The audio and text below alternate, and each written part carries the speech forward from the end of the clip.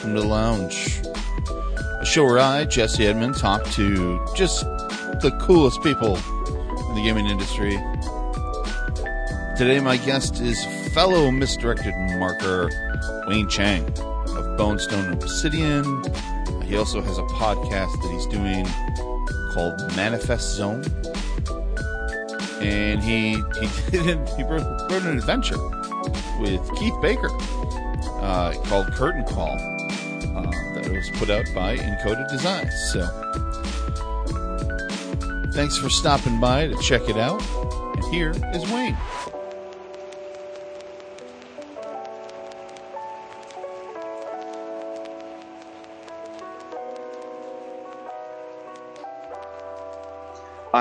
I'm really excited to chat Dark Sun with you, because I played the hell out of that original box set. I killed everything that came in that box set. I destroyed because I played that game so much, box included. Yeah, that was Dark Sun was scary. I mean, that was early on and whatnot, and you get into this thing where it's completely different. I think it's actually one of the first box sets that I actually purchased, because second edition came around. I was still a kid, so not a lot of money to spend on gaming, and sure, you get the box set and you're like, oh wow, and you're like, I think that's literally, other than like the second edition like handbooks, I think that was the only one I only purchased back then. And you're just like, you open it up and like, this is completely different. This is, what are these flip books? That's so weird. And then you had the Wanderer's Journal, and I read that cover to cover over and over again, because it was like, it was so different. It was, you are literally reading someone's journal, and he's saying, I'm not sure about this. Yeah. Or I don't know about this. And you're like, but you need to be. I need to know things. I'm like, where is this? Like, oh, what's the secret here? Well, I was like, I've never been here. Like, but as a kid, you're like, you didn't, I don't know, have the imagination. You didn't have context. I think that was one of the things is I got into that thing, and you're like, I don't have any context for living in a desert. Yeah. But it's pretty cool. Weapon materials, that was one of the most fun things. You're like, well, finding weapon materials, skinning things and collecting things so you could make more weapons and armor. That was a big deal. I don't think, it's hard to remember. I mean, Dark Sun is very, very long ago in memory, and you're like, because I haven't played since, I guess, 4th edition Dark Sun. I haven't played 5th edition. I played 4th edition. And I'm trying to remember if any of my characters even had armor. And I'm like, was AC a big thing back then? Well, that's the thing. It was, but it was piecemeal armor. I mean, you didn't put on full suits of armor because you die. I in fact, I can remember. So where I got really into Dark Sun was actually the Skills and Powers days. Do you remember Skills and Powers? I do remember it. I didn't play a lot of it. I was a little bit out of D&D at that point. It was, I think I was playing something else. To say it was reviled by most players from around that era, but like we had a great time with it. Our group had a great time with it, at least. Yeah.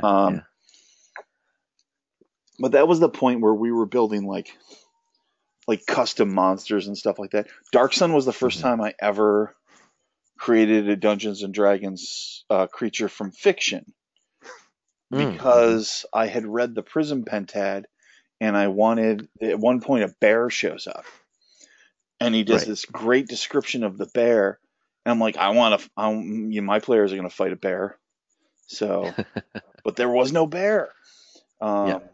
Until I think they eventually added, was that a Clar or something like that? That was kind of the bear. That was probably in the second The second book of second monsters. Monsters Compendium Yeah, for Dark Sun. yeah. Um, Ah, yeah, I think it was probably that. I'm trying to remember now. Yeah, I mean, I mean, Dark Sun is still my number one setting. yeah. Um, only only slightly ahead of Eberron. I mean, I love both of them. Mm, Excuse me. that's Like I love both of them. Um, but there was always something about Dark Sun, and when it comes out for fifth edition, um, that'll be great. yeah. Um, and we'll get to play it and we'll get to see stuff. But right now, it's just it's so much conversion. And I Right, know people have done the conversions, and don't get me wrong, I think a lot of them are really great. But you still want to do your own conversion first and right. be like, oh, what's the piecemeal? What do I have to edit and update? And you're like, oh, that's really good, and that's really good.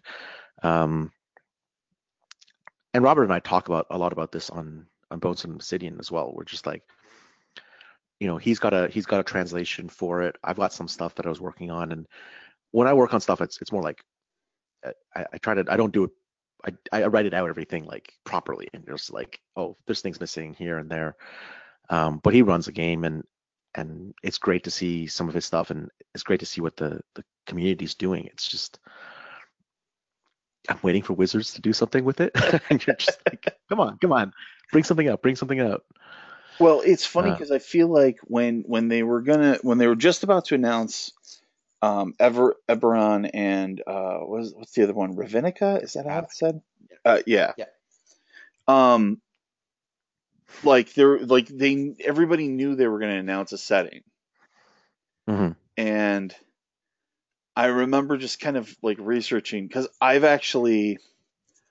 newer to fifth edition D&D, Hmm. Hmm. simply based on you know, I was a third edition guy for a long time.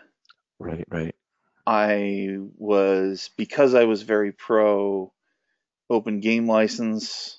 Uh, I was mad about fourth edition.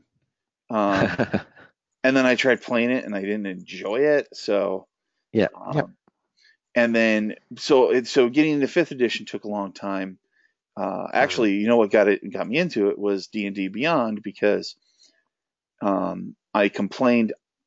Um, I prefer things to be in an electronic format because Hmm. my dyslexia just works that way. Like it's easier for me Hmm. to manipulate it and play with how I Yeah, read it. Um, Especially if it's backlit, it's just a lot easier. And yeah. and I didn't get a great response from them when I tweeted to them about that. So I was kind of like, huh, all right, I'm gonna be salty for a while. But then I saw D&D Beyond. I'm like, oh, this is pretty good. Um, Yeah. but so that being the case, like I was kind of like, oh yeah, what is that? There's got to be people in the know that know what they're talking about, and everybody was saying a different thing. Hmm. Um, and it's so it was like, there were people like, it's gonna be Dark Sun. Oh, cool. I'm all, I love Dark Sun. It's gonna be Eberron. I'm like, oh, that'd be really cool too. I like Eberron. And then there were Yeah. people like, oh, it's gonna be Planescape or there was a handful of people who were like, it'll be Spelljammer. I was like, I Yeah. love Spelljammer. It's not gonna be Spelljammer. It's actually funny. Like, actually, two things that you mentioned. Number one, the backlit thing. I remember I was trying to read the DMG one day. I think it was the no, no, I think it was the Sword Coast Adventures Guide. And I'm sitting there, I'm lying there in bed, and I'm trying to read it, and I could not figure out why I couldn't read it. And I suddenly realized that, oh wait, I'm trying to read the actual book. I'm not trying to read an iPad. This is messing me up. And I literally, for like a couple minutes, I could not figure that out. I could not figure out what it was that I was doing wrong. I'm Yeah. like, why can't I see anything? And it's the middle of it's like, it was the afternoon in the summer, so it was still light outside, but it wasn't like that bright. So I'm like, I can't see anything. What's going on? I could not figure that out. Um, yeah, and the other thing was, yeah, I mean, it's funny to talk about the speculation because um, I think I did an episode where Chris and I actually, Chris Nisak and I sat around and speculated about stuff for D&D. Hmm. Um, and then I think, I don't know if it was then or just a little bit later, I actually got into the D&D Insiders. So basically, I have a non-disclosure agreement with Wizards of the Coast. I Sure. get to play test stuff. So I Yeah. have this episode out where we're sitting there speculating on stuff, and we're like, "Oh, okay, well, I can't say any more." Like, it was out there. It was perfectly fair. We'd guessed nothing right.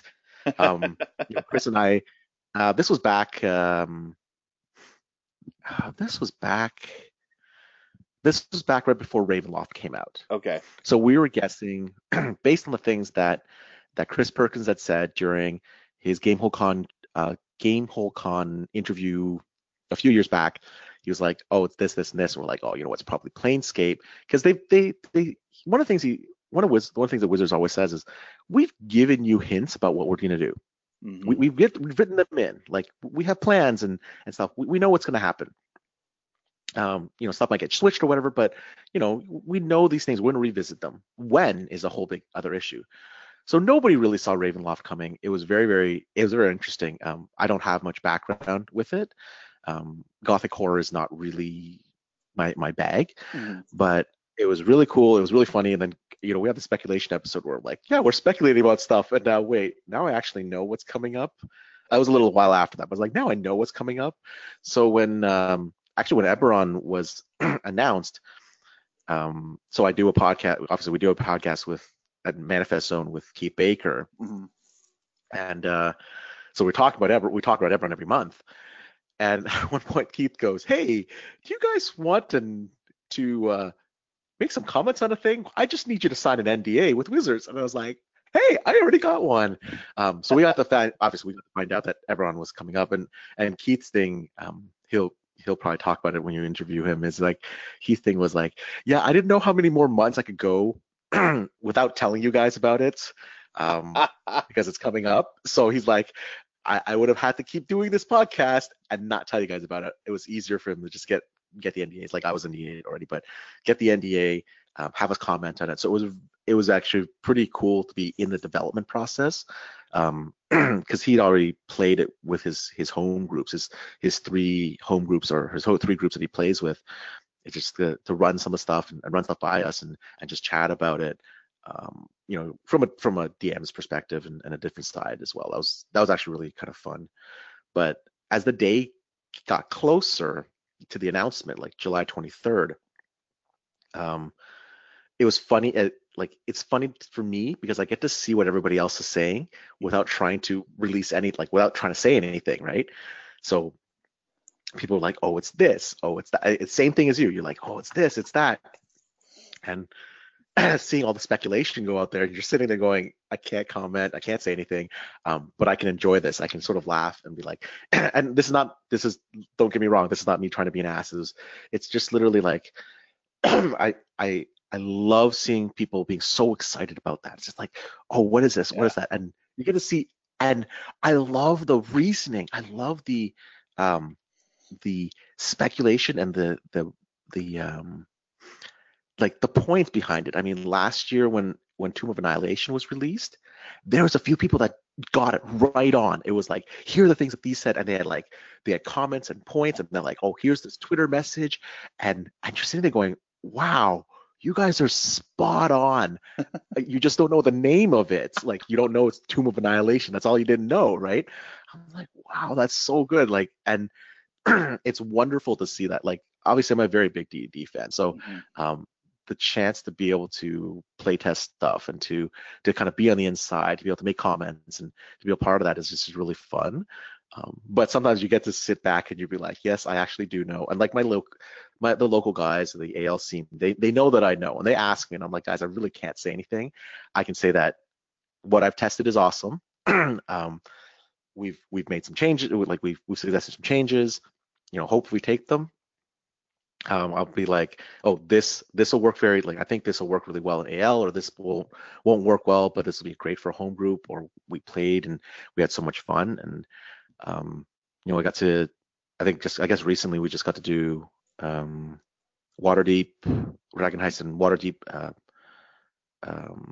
Dungeon of the Mad Mage. So we got to test Undermountain, and it was just like, wow, this is really interesting take and whatnot. So it's just yeah, I mean, the home group was my home group was very excited to be able to get into the play test and be able to do that. And um, last year, Jeremy Crawford was in our area at Fan Expo, and we got a chance to take him out for drinks, and then got a chance to take him out for dinner.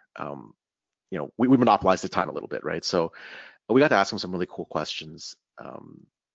Not really about rules, but more about what was the design aspect. And one of the things that he said was, he's like, he had 170,000 testers for D&D. We went back and forth with the alpha before fifth edition. We got a lot of feedback. We got a lot of people commenting on different things. And one of the things he said, and not arrogantly, he was like, you know what? If you don't like D&D, this edition of D&D wasn't designed for you. Mm-hmm. And I always like,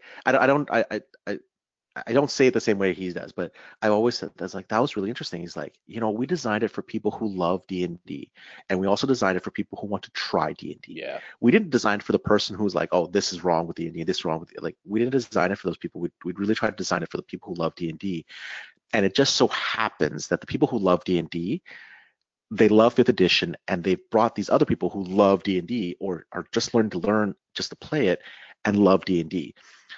So the people who are like, are very, very negative about D&D, um, it's great. You guys, everybody has their games that they want to play and whatnot. But I think one of the things is this game, D&D just wasn't designed for you, Mm-hmm. and especially the fifth edition, really wasn't designed for you. So, don't worry about it. We're in a great community where everybody can enjoy what they love. I just get very upset when people are bashing other people's games. I'm like, Right. You don't like D&D, no problem. It literally wasn't designed for you, and it's not your aesthetic, it's not your game. No worries. But one game is not better than the other. Everybody plays it differently. And I love D&D. I love certain types of games, and certain games I'm not so good on. Mm-hmm. But I'll go and try them, and I found that some of the things I thought I didn't like, I do end up liking. I'm like, yeah, it's pretty cool. It'll be very hard pressed to be like, okay, we're gonna play D&D instead of, we're gonna play this instead of D&D for me personally. Mm-hmm. But I want to get I want to eventually get my gaming group into playing, Savage Rifts, Yeah. Savage Worlds. I think they would have fun. Wait, I'm looking at a pile of Riffs books from my collection that I've rebought over the last 2 years. Yeah. So Yeah, exactly. I mean, we got a few of my friends. So my gaming group, we have 3 Alexes in the group, and two, like one of them I basically grew up with, and the other one I've been really good friends with for the last almost 20 years, and basically we're all huge Rifts fans. I mean, but we're just like we look at the books that we have, and we're like, oh, these are unplayable Oh yeah. because I just can't play Palladium, that system. But the stuff in there, the art, all that is so fun. That's so like, oh, I really want to play it. We just, I look at the Rifts books I got. I got just like I can't, like the Savage Rifts, the new one. Yeah. Just like when are we gonna get to play it? I guess we'll see. Maybe QCC. I think they had. I don't remember if they had it last year. I'm not too sure. I haven't looked at the QCC schedule at all. I'll tell you Yeah. this right now. I'm going to be at Mhm. QCC on Saturday. Oh, I'm there all 3 days. Yeah. On Saturday I don't have anything planned, Mhm. and I'm gonna put some stuff in a bag just to play some stuff. If you want to play a little bit of Mhm. riffs, and nothing else is going on, we'll play some riffs Sounds good. Sounds good. because Yeah. I've I mean. I've run it a lot. Oh yeah. Yeah. I don't think I ever played like original riffs, Palladium riffs. I don't think we actually ever played more than like 1 or 2 sessions. Hmm. We would spend 1 or 2 sessions making characters, Oh, right. but I don't know if we ever got around playing it. Yeah, It's it was fun though. it was one of those things where it was just like, look at all this cool, crazy, weird stuff. It's un. I can't say it's unplayable because there are people that play Palladium Hmm. now Yeah. and just love that system, and it's like, you know, I've stopped bashing systems altogether. Even those ones like, did I like fourth edition? No, but I don't want to Hmm. play a tactical game, you know. Yeah, yeah. But for people that enjoy the tactical aspect of it, and are able to make that what they want, awesome. Hmm. Um, Hmm. Hmm. but so I won't bash Palladium anymore because I've gotten yelled at by people.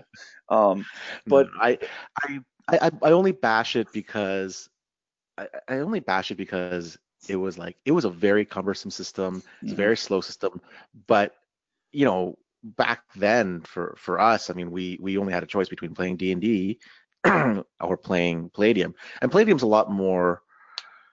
I don't want to say realistic in that sense, but it's more like it's very like, you know what, you can attack and you can dodge yeah. and you use agility instead of like it was like there's certain things in D&D originals like that don't feel like that makes any sense. Palladium came along, like, this makes so much more sense. It's just so much more complicated because we take like 6 hours to make a character and then I'm like, I don't want to play anymore. Just I just want to trace the thing. And you're like, well, okay, you know, like Glitter Boy was my shtick, right? I was Oh like, yeah. I always played the Glitter Boy pilot. Um, you either fire the gun or you go over and be like, okay, how much MDC does it do if I stand on the guy and activate the pylons? Like, Yeah. how does that work? Right, that kind of thing. Oh, come on, Glitter Boy pilots out there, you went and you got into melee and you wouldn't punch the guy, you would basically try to stand on top of him and fire the gun, and Oh your yeah. your pylons would deploy into him, right? So Yeah, yeah. I've never run a game of either the original Rifts or Savage Rifts where at one point the Glitter Boy pilot would say, "So what happens if I don't take the time to put the pylons down before I yeah. kill?" You can do it. Oh yeah. It's let's see how this goes. Um, yeah, Well, it's the only way for Glitter Boy to fly, right? that's right. That's right. Um, Yeah, I mean it's interesting because we're seeing this kind of second wave of these games from the 90s that like Mhm. there's gonna Cyberpunk's 2077 is gonna come Yeah. around, and that was I think that might have been the third role playing game I ever ran was Hmm. Hmm. 2013, the box set. Yeah. Everybody remembers Cyberpunk 2020, but nobody remembers Cyberpunk 2013. And to see this, like, oh man, this was so inspiring to me, and you know, people will have conversations about TMNT and other strangeness, and I played the hell out of that.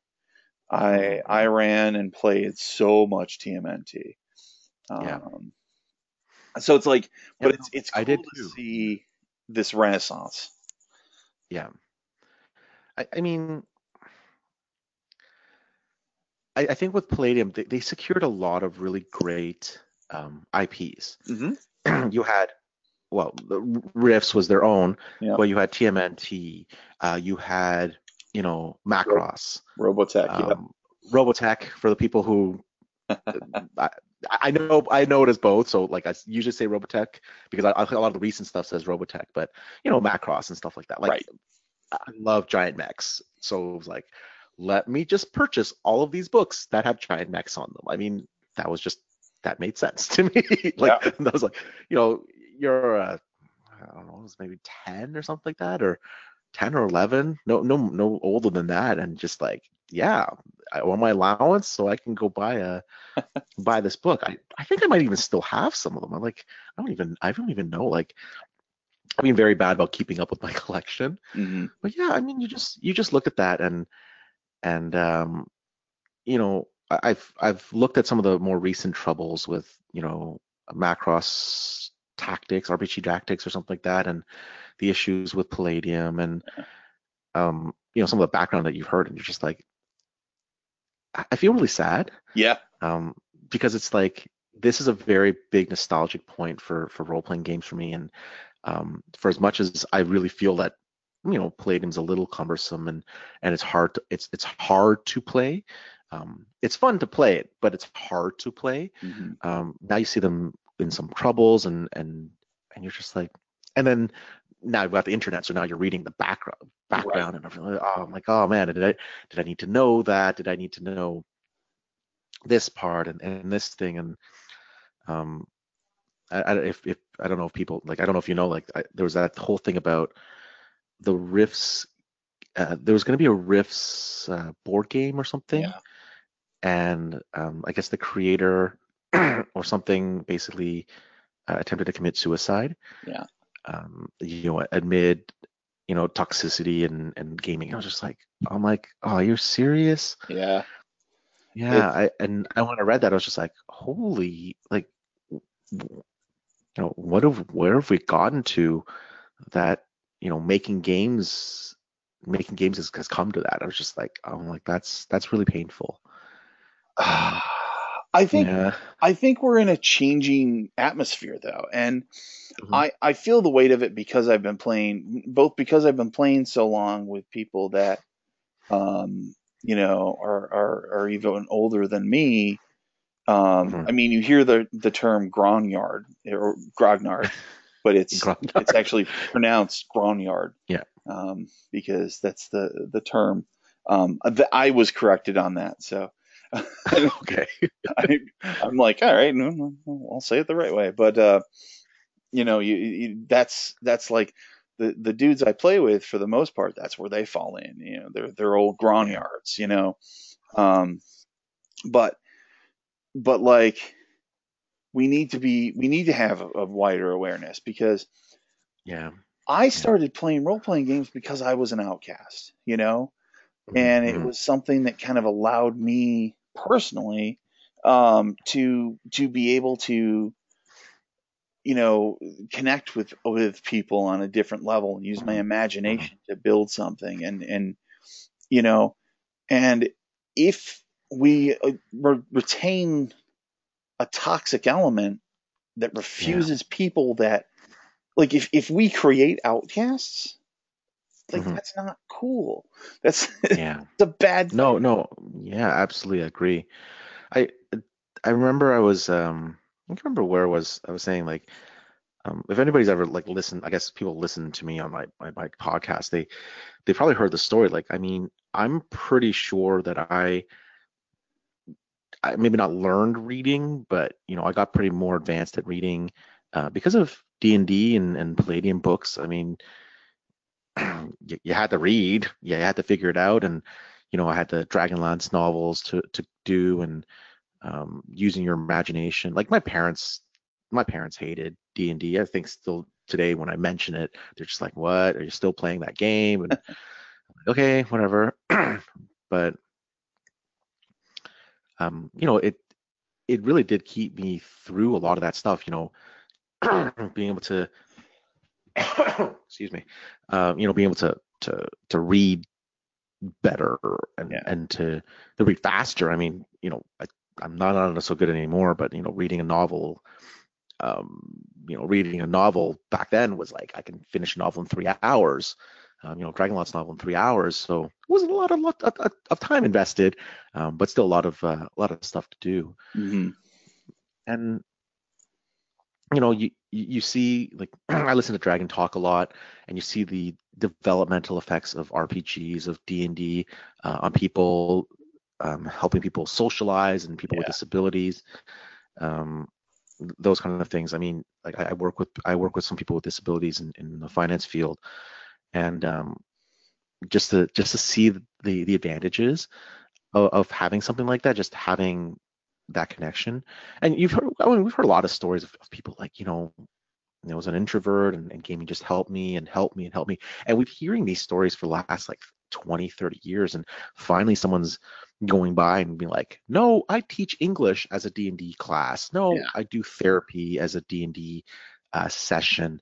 No, we help people with disabilities, or we help people just come out of their shell with autism, just to to give them the structure of playing D&D. And I'm not saying D&D is the only thing.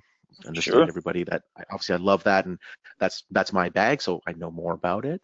Um, but just being able to hear that, it's so positive. And Mhm. then sometimes you turn around, you see like I was I don't know who was commenting this to about the other day. It was uh, Ruby Rose, the Yeah. lady who the actress who's being Batwoman. Oh, So, yeah. So excited about that um, too. yeah, and then what I saw, like I don't know if this is even connected. It just came to my head was that what I saw is like an article saying that she quit Twitter because of trolls, Yeah. because of the negative reaction, and I feel so bad um, for her, obviously, but for the society we live in, where people need to shut themselves out because these people are winning Yeah. in a sense. Like they're like, I'm loud enough, they're proud of themselves. We complained enough that we knocked her off Twitter, Right. right? Same with that lady for Star Wars. Remind me. Rose, the character was Rose, the actress. Yeah, My friend knows her. Was at yeah, a party with her, and I can't think of her name. Ah, it'll pop into yeah. my head.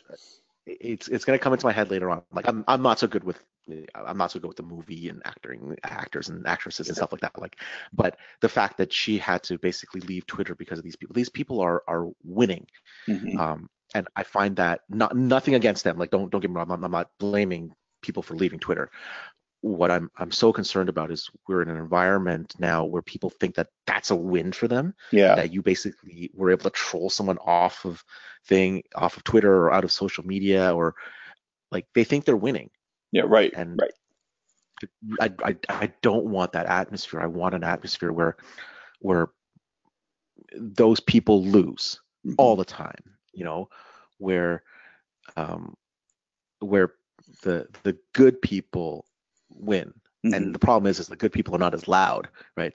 Because you know, I, I'm guessing our listeners out there, you're good people, but sometimes you hear something and you're not going to just butt in and whatever, because it's just those people have nothing to do but just be loud and Yeah. obnoxious and painful.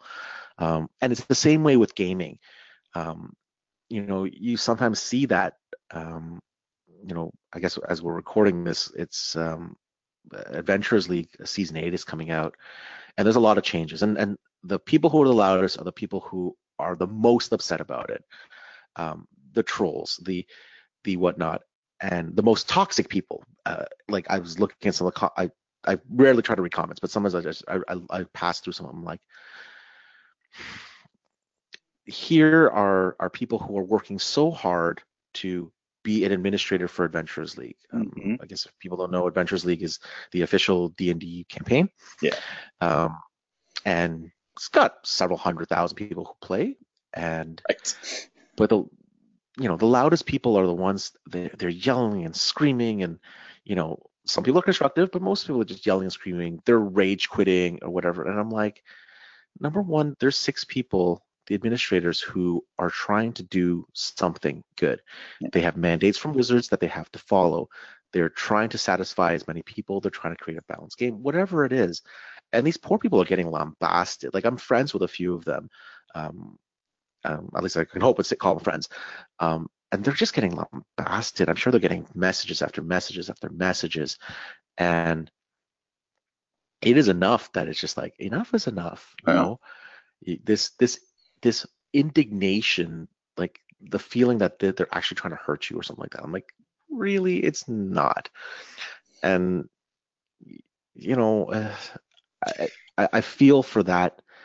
I feel for our communities, our gaming communities, when that is the response Yeah. that people feel appropriate um, to something they don't like. Just because you don't like something, it's not, especially like, let's say, um, organized play. It's not a personal affront to you. You were not their target for when they made up the rules. Right. You at the end of the day, your decision should not be whether I attack someone. Your decision is like whether I play or not. You know, and and that's the unfortunate part. And the whole gaming community obviously gets very polarized about everything. And I've seen the fights and whatnot. And you're just like, I just want to play some games, guys. Right. And if you don't play the same games that I do, no problem. I'm not sitting at the same table as you, and I'm not commenting on your game. I don't see the reason you need to comment on mine. I'm not trying to pick a fight with you. Like it's just it's gaming is a social thing. It's not a social action thing. I don't know how else to put that. It's just like this is not a battle you need to win in gaming. Gaming is fun. Yeah. It's enjoyable. It's not a movement. It's just gaming. The stakes you're At least that's fighting how that's for are that's like how the I feel, lowest right? stakes ever. Yeah. Like, Yeah. I mean, when it becomes, I don't like politics. I don't like any politics, and um, just because you know, I don't feel that that's my thing. I go out and vote, but other than that, that's the limit of my want and need for politics. So, when it gets into gaming, I'm just like, okay, let's take a let's back step and this is not where we want, at least me personally, I know that's not where I want to go with sure. it. So, yeah. Well, Yeah. I think a big part of it though is that as the reach of gaming widens, I mean, you know, more and more people are playing D&D than ever before. Mhm. And then those people that were like, the second wave D&D players are now like, oh, what's this, Apocalypse World stuff, or Mhm. what's Bluebeard's Bride? I Mhm. can only think of Powered by Apocalypse games right now, but what's Savage Worlds? Like what's all this Yeah, stuff? yeah. Um, and so they're starting to like explore, kind of where you and I have been exploring all along, Mhm. the range of what's there. Um, Yeah. but I think that there's definitely this segment of the population, Mhm. um, and I refer to it as the way I felt when the first X-Men movie came out, because I've always been a comic book fan, Yeah, yeah. and I love my comic book knowledge is very wide and very diverse. Mhm. And when the first X-Men movie came out, it was like everybody was like, I'm a super huge X-Men fan. I love superheroes. I'm a huge nerd because I went to see the movie 3 times. And I'm like, Mhm. no, I got a little grumpy about that. But Mhm. Mhm. then I came to realize that now I'm getting to watch movies of the stuff that I was reading about. So what the hell am I Yeah. complaining about? Yeah. What was the complaint about? It's More. funny that you mentioned it's funny that you mentioned those other games because I remember talking to Jeremy and I think one of the complaints that I've seen a lot, like going back to just, D&D specific. Sorry guys, I'm just like talking about D&D, is that D&D is old technology. I've heard this a lot. It's so archaic, it's this, it's that. Um, and I asked Jeremy Crawford, I was like, what if you've heard those kind of comments, I'm sure, well, what do you think? He's like, you know what? They studied a lot of different games. They played a lot of different games. I mean, Jeremy Crawford designed, oh shoot, now I can't remember. He designed games before he came to D&D, like Mhm. games that some people like, oh, this is an awesome game. And one of the things he said was, yeah, we knew about that stuff. We knew about this, we knew about that, but we ran it past the playtesters. They didn't like it. Yeah, They didn't find it. It wasn't their D&D, and so that's why a lot of D&D stuff has stuck very close to its roots because that's what people expected from D&D, and that's why I always say it's just sometimes this game wasn't meant for you. It's not that they don't know. I mean, D&D, like, call it what it is. It's the biggest RPG in our industry right now. I'm pretty sure the designers looked at hands other down. games before they went. They Yeah, came out and be like, "We're creating this game," but they didn't create it in a certain way. Like they didn't do, Dungeon World Bonds and stuff like that sure. because the players didn't want it, Right. right? And that's great. I mean, it's just like you and fourth edition, and for me as well. I mean, I played Fourth Edition. I played it because it had the D&D label, and I played it because it was kind of fun. Hmm. I do like some of the tactical combat and whatnot, but it wasn't D and like that wasn't D&D, and one of the it was a very far departure from it, Yeah. right? But if you relabel that game as like a supers game or like a Or how about Gamma um, World? Because I love yeah, Gamma World that came out. if you ran that as those things instead of D&D, Yeah. if you had never seen this game and you were like, you know what, you have cards and you have powers, and you ran it as a game as that rather than going with the D&D label, I think a lot of more people would have enjoyed it. Yeah. But it just wasn't what we expected from D&D, right? It was too far of a departure, and when they came back to fifth edition, they went, well, let's take 2 years and poll 200,000 people and see what they think D&D should be. Yeah.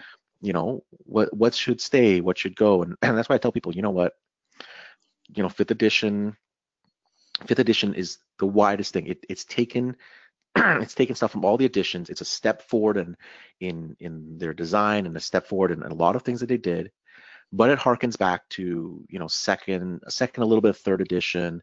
The math behind it is Mhm. solid, not like in fourth where it breaks down, and when you get to like 20th level or like 15th level, the math doesn't break down. Those kind of things. And You don't have a it's those little million small billion things. things to remember, like 3.5. Like, Oh yeah, for sure. I, it's funny because I actually really enjoy playing Pathfinder. I play in a regular Pathfinder game, Yep. and I have a lot of fun doing that. I play an archer, and I have all my little archery things. But I use a computer program to do it now, and like I have fun doing that. But it checks some very specific boxes in my brain. What Mhm. I don't want to do. If my group was like, we're only going to do Pathfinder from now on, I'd be a little bit like, yeah, I don't know. I need to check different boxes. So Yeah. and I enjoy now I enjoy playing fifth edition as well. Mhm. It's two different approaches to uh, Yeah. kind of the same thing, I guess. Yeah. But I also enjoy playing GURPS. Like, you know, I think that that's the big thing too. I think that what you have to understand is that you know, maybe, and I would say this, I'd say this to anybody that's like, I don't play D&D. I don't play Mhm. fifth edition Dungeons and Dragons because it's Mhm. stupid. I mean, I know people that are like, I only play first edition Dungeons and Dragons. Yeah. Yeah. Cool. Um, but if you don't like it right now, try it again sometime, Yeah. or when you have a couple friends that are like, oh, I've always wanted to try D&D, don't hand them first edition. Maybe give fifth edition a try because it's I've used a negative term for it when I was grumpy Mhm. about about when I was still salty. Yeah. But it is very much a beginner, not beginner though. Beginner is the wrong word for it. Mhm. It's a good introduction to what gaming is. It's a beginner friendly game. Yeah, Yeah. yeah, that's good. That's good. Beginner friendly. Yeah. Um, I guess they polled 200,000 people, and I think that maybe they feel like, hey, sorry, Carl from Nebraska, that you weren't in that list of people that decided to respond to us, but Yeah. if you're complaining, you had your Yeah. shot. So Yeah. I mean, like, excuse me. I kind of goes back to the, people making comments, but it's like, it was funny. I remember when fifth edition came out, there was people like, no, I'll only play second edition. Second edition the best edition. I'm like, so what does it matter if there's a fifth edition? yeah, It was just like, if you we won't play it, then what does it matter that someone else plays it? Like, is there a reason for your commenting saying it sucks and second edition is the best? It's like, well, then just play second edition. No one's saying you have to switch. yeah, I mean, I don't like that's one of those things. It's just, and that goes back to like some of the things that we've been saying. Is just like there are people who want to be toxic. There's people who want to be heard Hmm. just to hear the sound of their own voice. And it's just sometimes, sure, you can be heard, but sometimes it's just so disruptive. You're just like, what is the point of you doing that? Like, what is the point of you being so negative about something that you yourself are not playing? Like, is it important for someone else to listen to you to be negative? Is it important for your ego? Like, I don't understand. Like, I've never understood that, and there's some games I don't play, and if I don't play them, I don't go, I'll tell the world, no, you shouldn't play that game. You should play D&D. I just go, I play D&D. This is the game I prefer. And if you want to get me to try to play it, sure. If I have time and it's appropriate, sure, Yeah. we'll try it. And if I don't like it, I don't like it. Right. I'm not gonna have a fight with you about it. No, yeah. It's just, I'm not going to say mine is better. Like, let's go to war. Like, there's no point to yeah, that. Um, yeah. it's I have so triggering has been a conversation that's been had in gaming and in outside of in political Mhm, spaces and stuff like that too. And mhm, um, I'm a big fan of safety things mhm, like lines and veils and the X card and stuff like that. One of the things that triggers me is bullying. Um, and I tend to go after the bully, mhm, just instinctually. Um, and and when we meet at QCC, I'll happily tell you a story where I did it, but I'm not going to say that on recording. mhm, But um, it's always been a case of attack, attack, attack. And I'm in a Facebook group with a bunch of nerds where we it's a debate group, and mhm, periodically somebody will get in. I'm not the only admin in there. There's a bunch of other admins, and somebody will get in and they start spreading that toxicity. And mhm, I when people start bullying other people in the group, I mhm. immediately go on the attack. That's my instinct. But you know what I Yeah. found actually works? Hmm? Responding to them by saying, "Hey, listen, I'm sorry that somebody really hurt you in your life, and if ever you want to talk about what's going on with you. I'm willing to lend an open ear, and Mhm, the whole kill them with kindness thing, you know, mhm, give them a hug because they're not spewing this because they're toxic evil individuals. They're spewing this because mhm, they got it from somewhere else, mhm. um, and you know, it's. I mean, I feel like I just gave the tropiest anti-bullying thing in the world. But have you hugged your bully today? Mm. That's not a good idea. Kids, don't hug your bully. That's uh, but I mean, I think we're seeing. I think we as a community are seeing a massive transition, and I think that what we're going to see as part of that is that this hobby is just going to continue to expand and it just evolve Mhm. is the word I'm thinking of. But there's going to be some growing pains. Um, Yeah. and you know, if I mean, I'm not, if someone is hyper angry, like ask them why. What's going on? Mhm. Did you have a bad day? Is everything okay? I guess I don't know. Um, but I found that from my personal experience, I found that that works a lot better than going in swinging. So, uh, Yeah. but yeah, I mean, I'm Yep.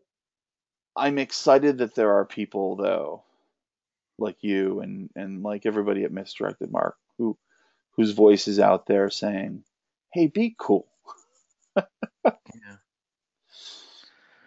The thing is, we all get angry. I get angry. We get upset.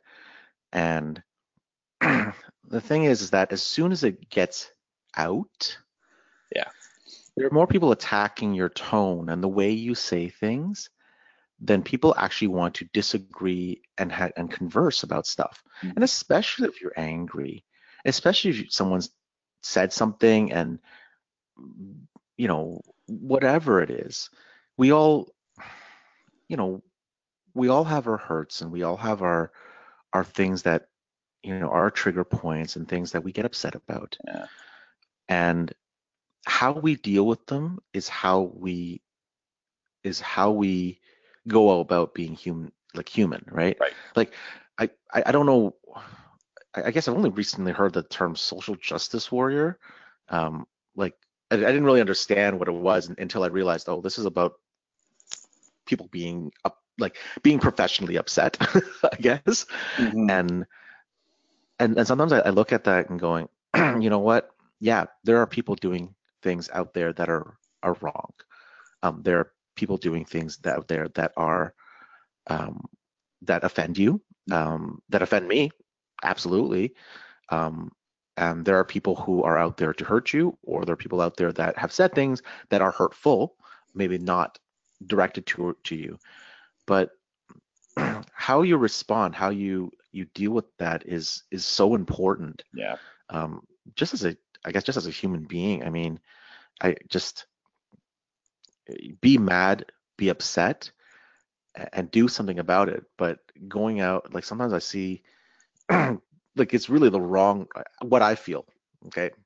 What I feel is the wrong response because all you're doing, like you said, all you're doing is tacking on hate with hate Hmm. and argument with argument. If someone thinks they're right, um, nothing we say is going to change their mind Right. until they think they're wrong, Right. you know? And it's the same thing with me. I'm not saying everybody else, okay? Please understand that that's not what I'm saying. You know, if I'm hurt, if someone comes and hurts me, yeah, my first reaction is I want to hurt them back, or I want to get revenge or be upset. But how you react externally to that, how you treat people, that's that's what it's going to be, right? Yeah. And yeah, people are getting it wrong. Well, there's nothing that says we're going to get it right, Yeah. But I have my trigger points as well. I mean, you you attack my principles. Um, you attack what I believe is fair and just in this world. You attack my family or my friends. Yeah. Um, you say anything about those, You're gonna lash. watch out. Yeah. Watch out. But someone saying something stupid about alt-right supremacy, yeah, I'm not happy about it, but it's not. I don't know. It's their opinion is never going to affect me, and their whole point is to try to affect me Hmm. with what they're saying. Right. And if I don't let that, I win. If someone says something stupid or someone says something hurtful and whatever, you know what? My response is the only thing I can control because they are trying to do something. They are trying to get some sort of reaction. They are throwing their hurt at you. Yeah. What? No one wants to be a punching bag, but at a certain point, just like, see ya. Yeah. That's not for me. And it's just that there's only so much time you can and spend to do certain things. And don't get me wrong, I'm not saying that people who spend their time, take their time and whatever to right the wrongs that they feel are they need to fight. That's great. That's what you're supposed to do. But for me personally, I got a 2-year-old daughter. I've got games I want to play. I've Yeah. got work. I've got a business to run. At a certain point, you just be like, how much time am I going to spend being upset and angry and attack someone else? Um, you know, Yeah. there's only so much we can do. There's only so much, not so much we can do. I want to rephrase that. There's so much time that we have, and what you decide to spend your time on is what you are telling the world is valuable to you, Right. right? And Just that's what it is. That's what it is to me, and I feel bad. I feel upset that there's some people out there that their whole time and existence is spent trying to down somebody else. Trying to damage somebody else. Yeah, Um, and that's the way that they express themselves. And I feel bad because, like we said earlier, it's working. Like some people, they're spending they where they could have a positive influence in this world. They have the will to make a negative influence. They could have the will to make a positive influence, and they're not doing that. And it's unfortunate. Like it really is. it's well, it ends up being a waste of energy, because, like you said, if somebody believes in something, you're not going to convince them that Hmm. they're wrong Hmm. by telling, especially when you tell them they're wrong. Like, Yeah. people will fight that.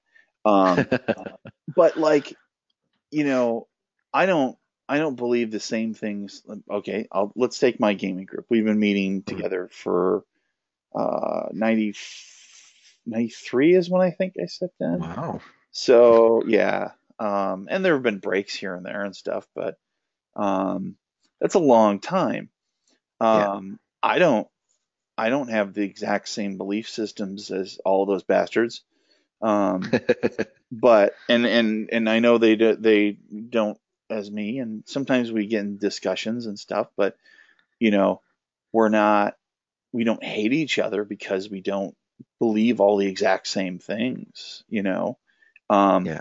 but if it's the kind of thing where uh, I'll give an example. They wanted to play Seventh Sea, and I tried Seventh Sea a few times, and I didn't really enjoy it. Um, Hmm. and I don't think I got it. I don't think it registered with me. Sometimes that happens. They wanted to play a big campaign. I was like, I don't really want to invest the time. So I said, you know what? I'm gonna not. Well, I won't be around for that. When you play other things, let me know. I'll be around Hmm. for those. But like, that's compromise, and that's just existing in the world is a compromise. And you know, being with a you on your own, you don't have to compromise, Hmm. but you're also alone. Yeah. Yeah. No, I mean, yeah, I mean, let's to bring it back to gaming. I mean, Yeah, it, it is a privilege, when people, myself included, are able to play with a game, a group of people, gaming group where it's not objectionable to play with them. yeah. We've had those, um, games where it is. So it's there's definitely that situation, but our, most people are pretty cool about it, and everybody's having a good time. You're fine. I mean, Yeah. we have a difference of opinion on certain things, on religion or whatnot, and it doesn't affect us. Right. But when you get out to the greater gaming group, it might, and you'd rather make friends than enemies. But I don't know. I don't know. I've So. never I've never sustained a severe injury either from just listening to somebody else's opinion. So that's you know you know in fact I've listened for long periods of time to people's opinions on why they enjoy things that I don't like. We were talking about Palladium games earlier, and I had a long conversation with a guy that loves everything Palladium, and Mhm. it was he had some really interesting takes on it, and Mhm. but I don't recall leaving that conversation sore or feeling any broken bones or anything. Yeah. Yeah, for sure. um, we're we've been talking for about an hour. Um, this has been an awesome conversation. I feel like I could talk some to you for some another. some heavy topics in there. Sorry, Yeah. everybody. That's No, that's I man. Listen, you have, well, you've got three other podcasts where you talk about gaming all the time. So I'm happy. Listen, the lounge is about hanging out and talking about cool stuff, and that's why I put jazz music all over it. It's like, unless you're triggered by jazz, I never thought of that. Oh well. Um, I don't think so. Um, but I did actually want to, um, you know, point out Curtain Call, a Sharn adventure. Um, Mhm. it was this release. So in the group that I'm playing D&D with, it's an Yeah. online group, and Everon kind of came out, and I was like, oh, I want to do this now. And Hmm. we'd been planning a Pathfinder game for a long time Yeah. that was my own setting. And I'm going to throw this out there. That setting would be much better in D&D. Um, but um, but the so I just was like, I wonder if I have a story for this. And I have a unique way of running mysteries and everything. Mhm. But there was a part of it that was like, I have to build a lot of stuff for this. Yeah. I resigned myself to it. Cool. Then encoded, um, the network that I am on, or affiliated with the network that I am on, uh, managed to put this out, um, Mhm. and it hits all the boxes of what I wanted to do. Oh, So okay. I wanted to thank you, Oh, because I'm not going to run this specific adventure, no. but I'm going to steal the hell out of it. Oh, that works too. It it's actually funny. When we first started planning this, um, I really wanted to. I know that Down with D&D has talked about it before, and I've kind of mentioned it a couple times and whatnot. And the major thing, even on Gaming and BS, Yeah. I've heard it before, is um, D&D and D&D and kind of pass fail systems don't run investigations and mysteries very well. Hmm. Um, this is um, this is based on the fact that um, you need clues, right? Yeah. I think anybody who knows out there who's even played Gumshoe knows that you need clues. If you're gonna have a mystery, you need clues. And um, one of the major things was that what was happening in D&D and for investigations in D&D, you would roll an intelligence investigation check, and if you made it, you got this clue. What if you didn't make it? Right. What if you didn't get it? And this is where you would have to DM around this. Like you would have to figure it out. And what I looked at was I don't know how I came upon it, but I came upon a website, and basically it was talking about D&D, and it was basically saying writing a gripping adventure mystery in 4 steps. And what it really was saying was, how do you create, what's the most important part of writing an adventure, a module or whatever, and writing a mystery? And I've always wanted to do that. I've always wanted to have something, and I've had a couple little things written here and there, but Hmm. I finally wanted to be like, this is going to be the whole point of this, is that there is something to solve. There's a mystery. There's a if you haven't seen the mod, it's a kidnapping. They don't want to go murder, just more cliche, right? And and basically, I read this and I read some of the stuff, and what the article writes is it's a quote from S.S. Van Dyne, and he's a fiction writer, and he had a short piece that says 20 rules for writing detective fiction. And the very first rule states the reader must have an equal opportunity with a detective for solving the mystery. All clues must be plainly stated and described. Hmm. And the author of the article is ALRIC, Ulrich. I'm not too sure who this is. Um, what they went on to say was that as a DM, Sorry. First of all, the key to good fiction is to provide a string of clues. For a good mystery, it's to provide a string of clues for the protagonist to connect. So you have to provide enough clues, if you're writing, that the detective in the story, whoever, is going to connect the dots, and they're gonna have an idea.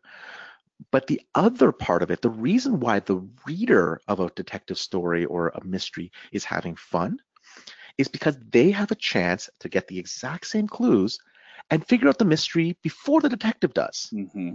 right? Like there might be that one thing where the detective knows, but it's fun to try to get ahead of him. It's trying to be like, I guess it beforehand. Like you have a lot of fun doing that. And what that means was that he said was you must deliberately set aside a portion of the narrative control so that the reader can make deductions. But that's exactly what we do in an adventure. That's Yeah. exactly what we do when we're DMing something. We let go of narrative control to the players.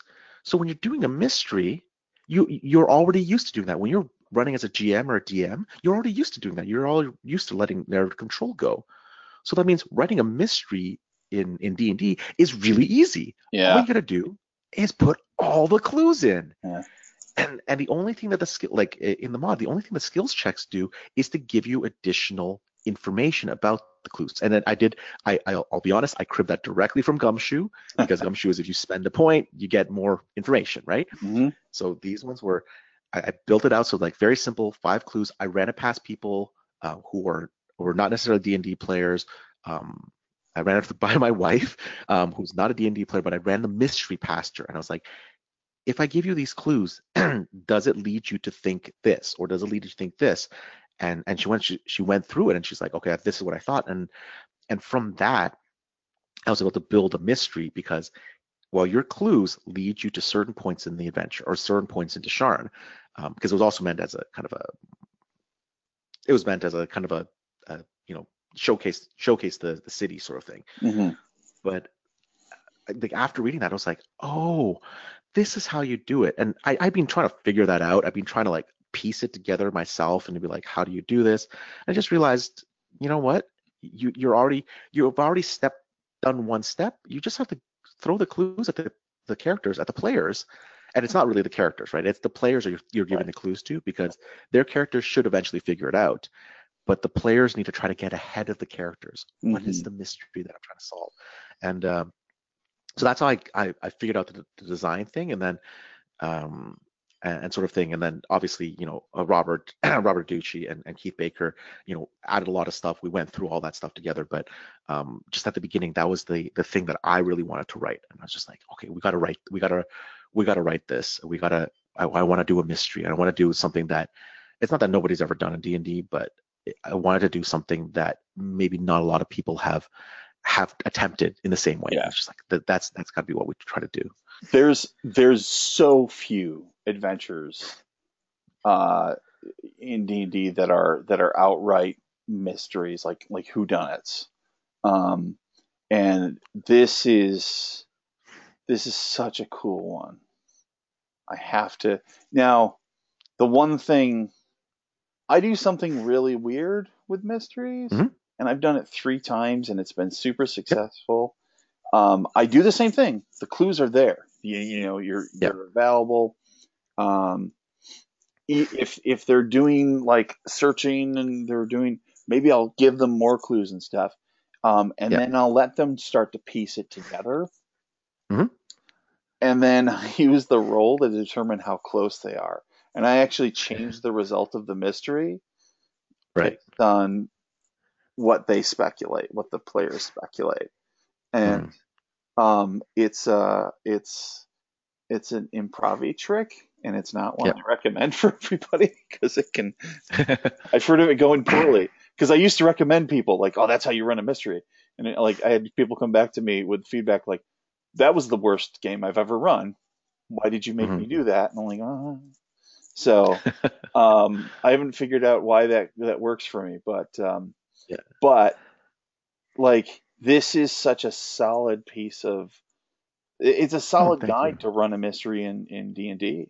Yeah. Um, that is a thing that you don't see that often. So If Yeah, we really, really, really wanted to try something different. I kind of pushed. I'll be honest, I kind of pushed for it. I kind of had most of it outlined by the time the other guys started writing. So I kind of forced the issue. I'll be very honest. It was a really collaborative effort, but I kind of forced the issue on that. But it was um, it was interesting because that's not how I usually write mods, and that's not how I usually write things. But because there's a lot of pre-planning, and the other thing that I always insist when I talk to people like about writing and writing adventures is that um, it has to be an instruction booklet, yes, right? So an adventure, a module, um, a game it's an instruction booklet. It's not for you to tell a story. It's not You're not a fiction writer telling a story. You're giving the DM the tools to run a story. right, You're giving them all the information they need to present it in their way to their players, because there might be modifications, there might be things, and I've always insisted on that. So that's when I write, it's a little more technical, like it's more like very, very straightforward. Here's the stuff, here's a description you can use, you can quote it or whatnot. That's why the explanations in there, there's a lot of like I like sidebars as well, putting a sidebar like this is a mystery. The reason why there's no checks, I don't know if I said it that way. It was like the reason there's no checks to find the clues is because you need to give them clues. The hmm whole point is to give them a stream of clues and let them figure it out. Give them prompts, give them hints, because otherwise they just get stuck and they get frustrated. Like I think I actually wrote that. And there's stuff that explains certain things. Why is this clue important, and why would you come to this conclusion? And if your players are maybe not as familiar, here's the conclusions, or here's some of the things that you can give them to prompt their conclusions. yeah, And I don't know if we did it perfectly. I mean, we we wanted to get it out. We really wanted to get it out there because there was people asking, oh, where's an adventure? Where can we run stuff? How do we get something in? So we really wanted to put that out. But for me, it was just I wanted to be able to articulate all of that, for someone to be able to pick it up and start reading and be like, oh, I get it. So you know what? At one point, because this is not this thing shouldn't be secret to the DM. So there's when you get to the clue section, the first thing it says is here's the background, here's the sidebar, yeah, here's what actually happened, yeah, and here's the description of here's the things that happen, and here's the things and why there's clues here. That's the description. Then you go into it and going, okay, here's the box text you tell the players, and as they describe what they're looking for, here's the clue that you find here. Here's the clue you find here. Here's the roll you can have them make to give them more information. It's not impossible to solve without it, but there's the pass fail. There's the fail forward thing there, right? So that was kind of like, oh, that's kind of what I wanted to do. And the other thing is, because it's a pass fail system for D&D, I didn't want to give it like we didn't want to give it like gradients, so yeah. which is like here's a way around some stuff. Here's you can go this way sort of thing.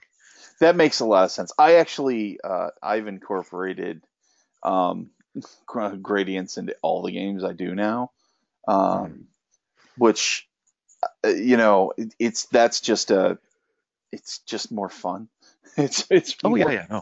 you know, um, but uh, but that being said, like, um, you're working towards. I mean, you were working towards putting something out on GM's Guild, DM's Guild. Whew. Uh, I'll edit that later. Uh, but you were working on putting something out for DM's Guild, um, Mhm. and it's gotta be precise to that system. But you Mhm. definitely, I mean, I would say if I were looking at this going, oh, I'm going to run this, there's enough information in here for me to run it with whatever little tweaks I have to my style of Mhm. gaming. Um, Mhm. and I think I love the idea of an adventure as a rule book, or as a instruction book, Yeah. um, because that's such a cool, like, I've always looked at adventures as like, it should be the crib notes to a story that's going to go on. and here are the story elements. Here's all the stuff that's going to happen without the player characters. Like here's this intricate Rube Goldberg device, very carefully set up and laid out, that's going to happen just on its own. And then we're going to throw a bunch of mad weasels into it and see what happens. Good name for characters. Mad weasels. Wayne, this has been an absolute pleasure. I do a pre and post thing where I'll plug all your stuff, because you do a lot. And no wonder you ain't got time for toxicity, because you're a busy guy. But I'm really looking forward to meeting you at QCC in a couple weeks. Yeah. I'll have my riffs. I'll be ready just in case. Sounds good. But and then of course, as has become my tradition on this show, you are welcome back anytime. If there's a point where you're just I want to talk more about anything, that's I love content. And everybody should go out and check out Curtain Call. Anything else directly that you want to plug? Well, if you want to know more about Dark Sun, listen to Bonestone Obsidian, obviously on the network. And if you're interested in Ebron, I have another podcast called Manifest Zone. It's manifest.zone. I don't know. When we were naming it, we were like, oh, we saw this, and that's a good thing. And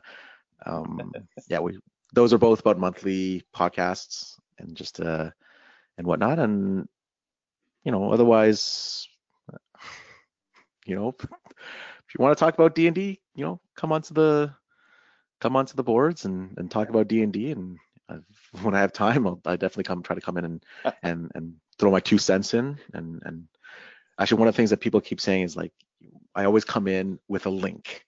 I always come in with a reference. Oh, this, here's a reference, or here. Oh, this is the Twitter article. It's I don't say much. I just usually put that in there and be like, this is what someone said. Oh yeah, you were like Resource Ninja. You're just boop. I see that symbol. Yeah, I mean that's I don't be too. I'm not really opinionated about a lot of things. So, but if people are looking for information, it's always here's something you can reference for information, and you can be like, is that right or wrong? And I just try to add to the conversation that way. And someone was like, yeah, you always come in with a link and just a couple words. I'm like, oh, okay, well, I guess that's what it is. I haven't really noticed that, but apparently that's what I do. Well, it's an awesome thing that you do, and it's a classy thing that you do, and that's what I like to do at the end of every episode, is tell people to stay classy. So Wayne, if you would not mind doing the honors. All right. Well, everybody, thanks for listening, and stay classy.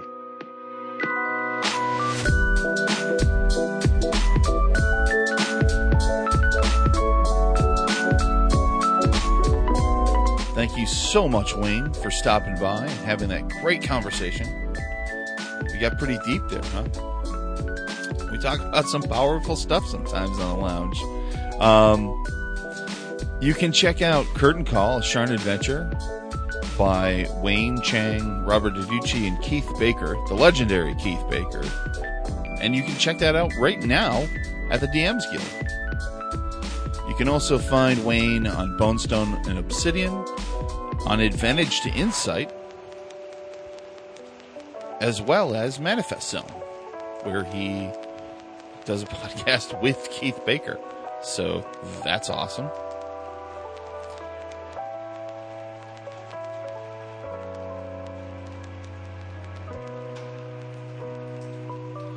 The Lounge is a Misdirected Mark production, media arm of Encoded Designs. And hey, check out this other Misdirected Mark podcast, Gnomecast. Several gnomes from the Gnome Stew get together and talk about a gaming topic and themselves a bit. in an effort to avoid being thrown into the stew and entertain you. I think they're an effort to entertain you and also avoid being thrown into the stew. I think that's what we're working on.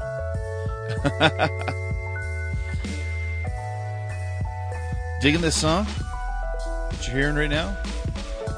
This is And So It Begins by Artificial Music, used under Creative Commons 3.0. Also, I have a new podcast. Confusion is My Superpower. Oh, I broke the song again. Come by and check that out. It's musings from my twisted little brain, so that's kind of fun. I can be found at Doc Palindrome everywhere. And I look forward to seeing you again. Stopping by. And we'll chill right here on the lounge.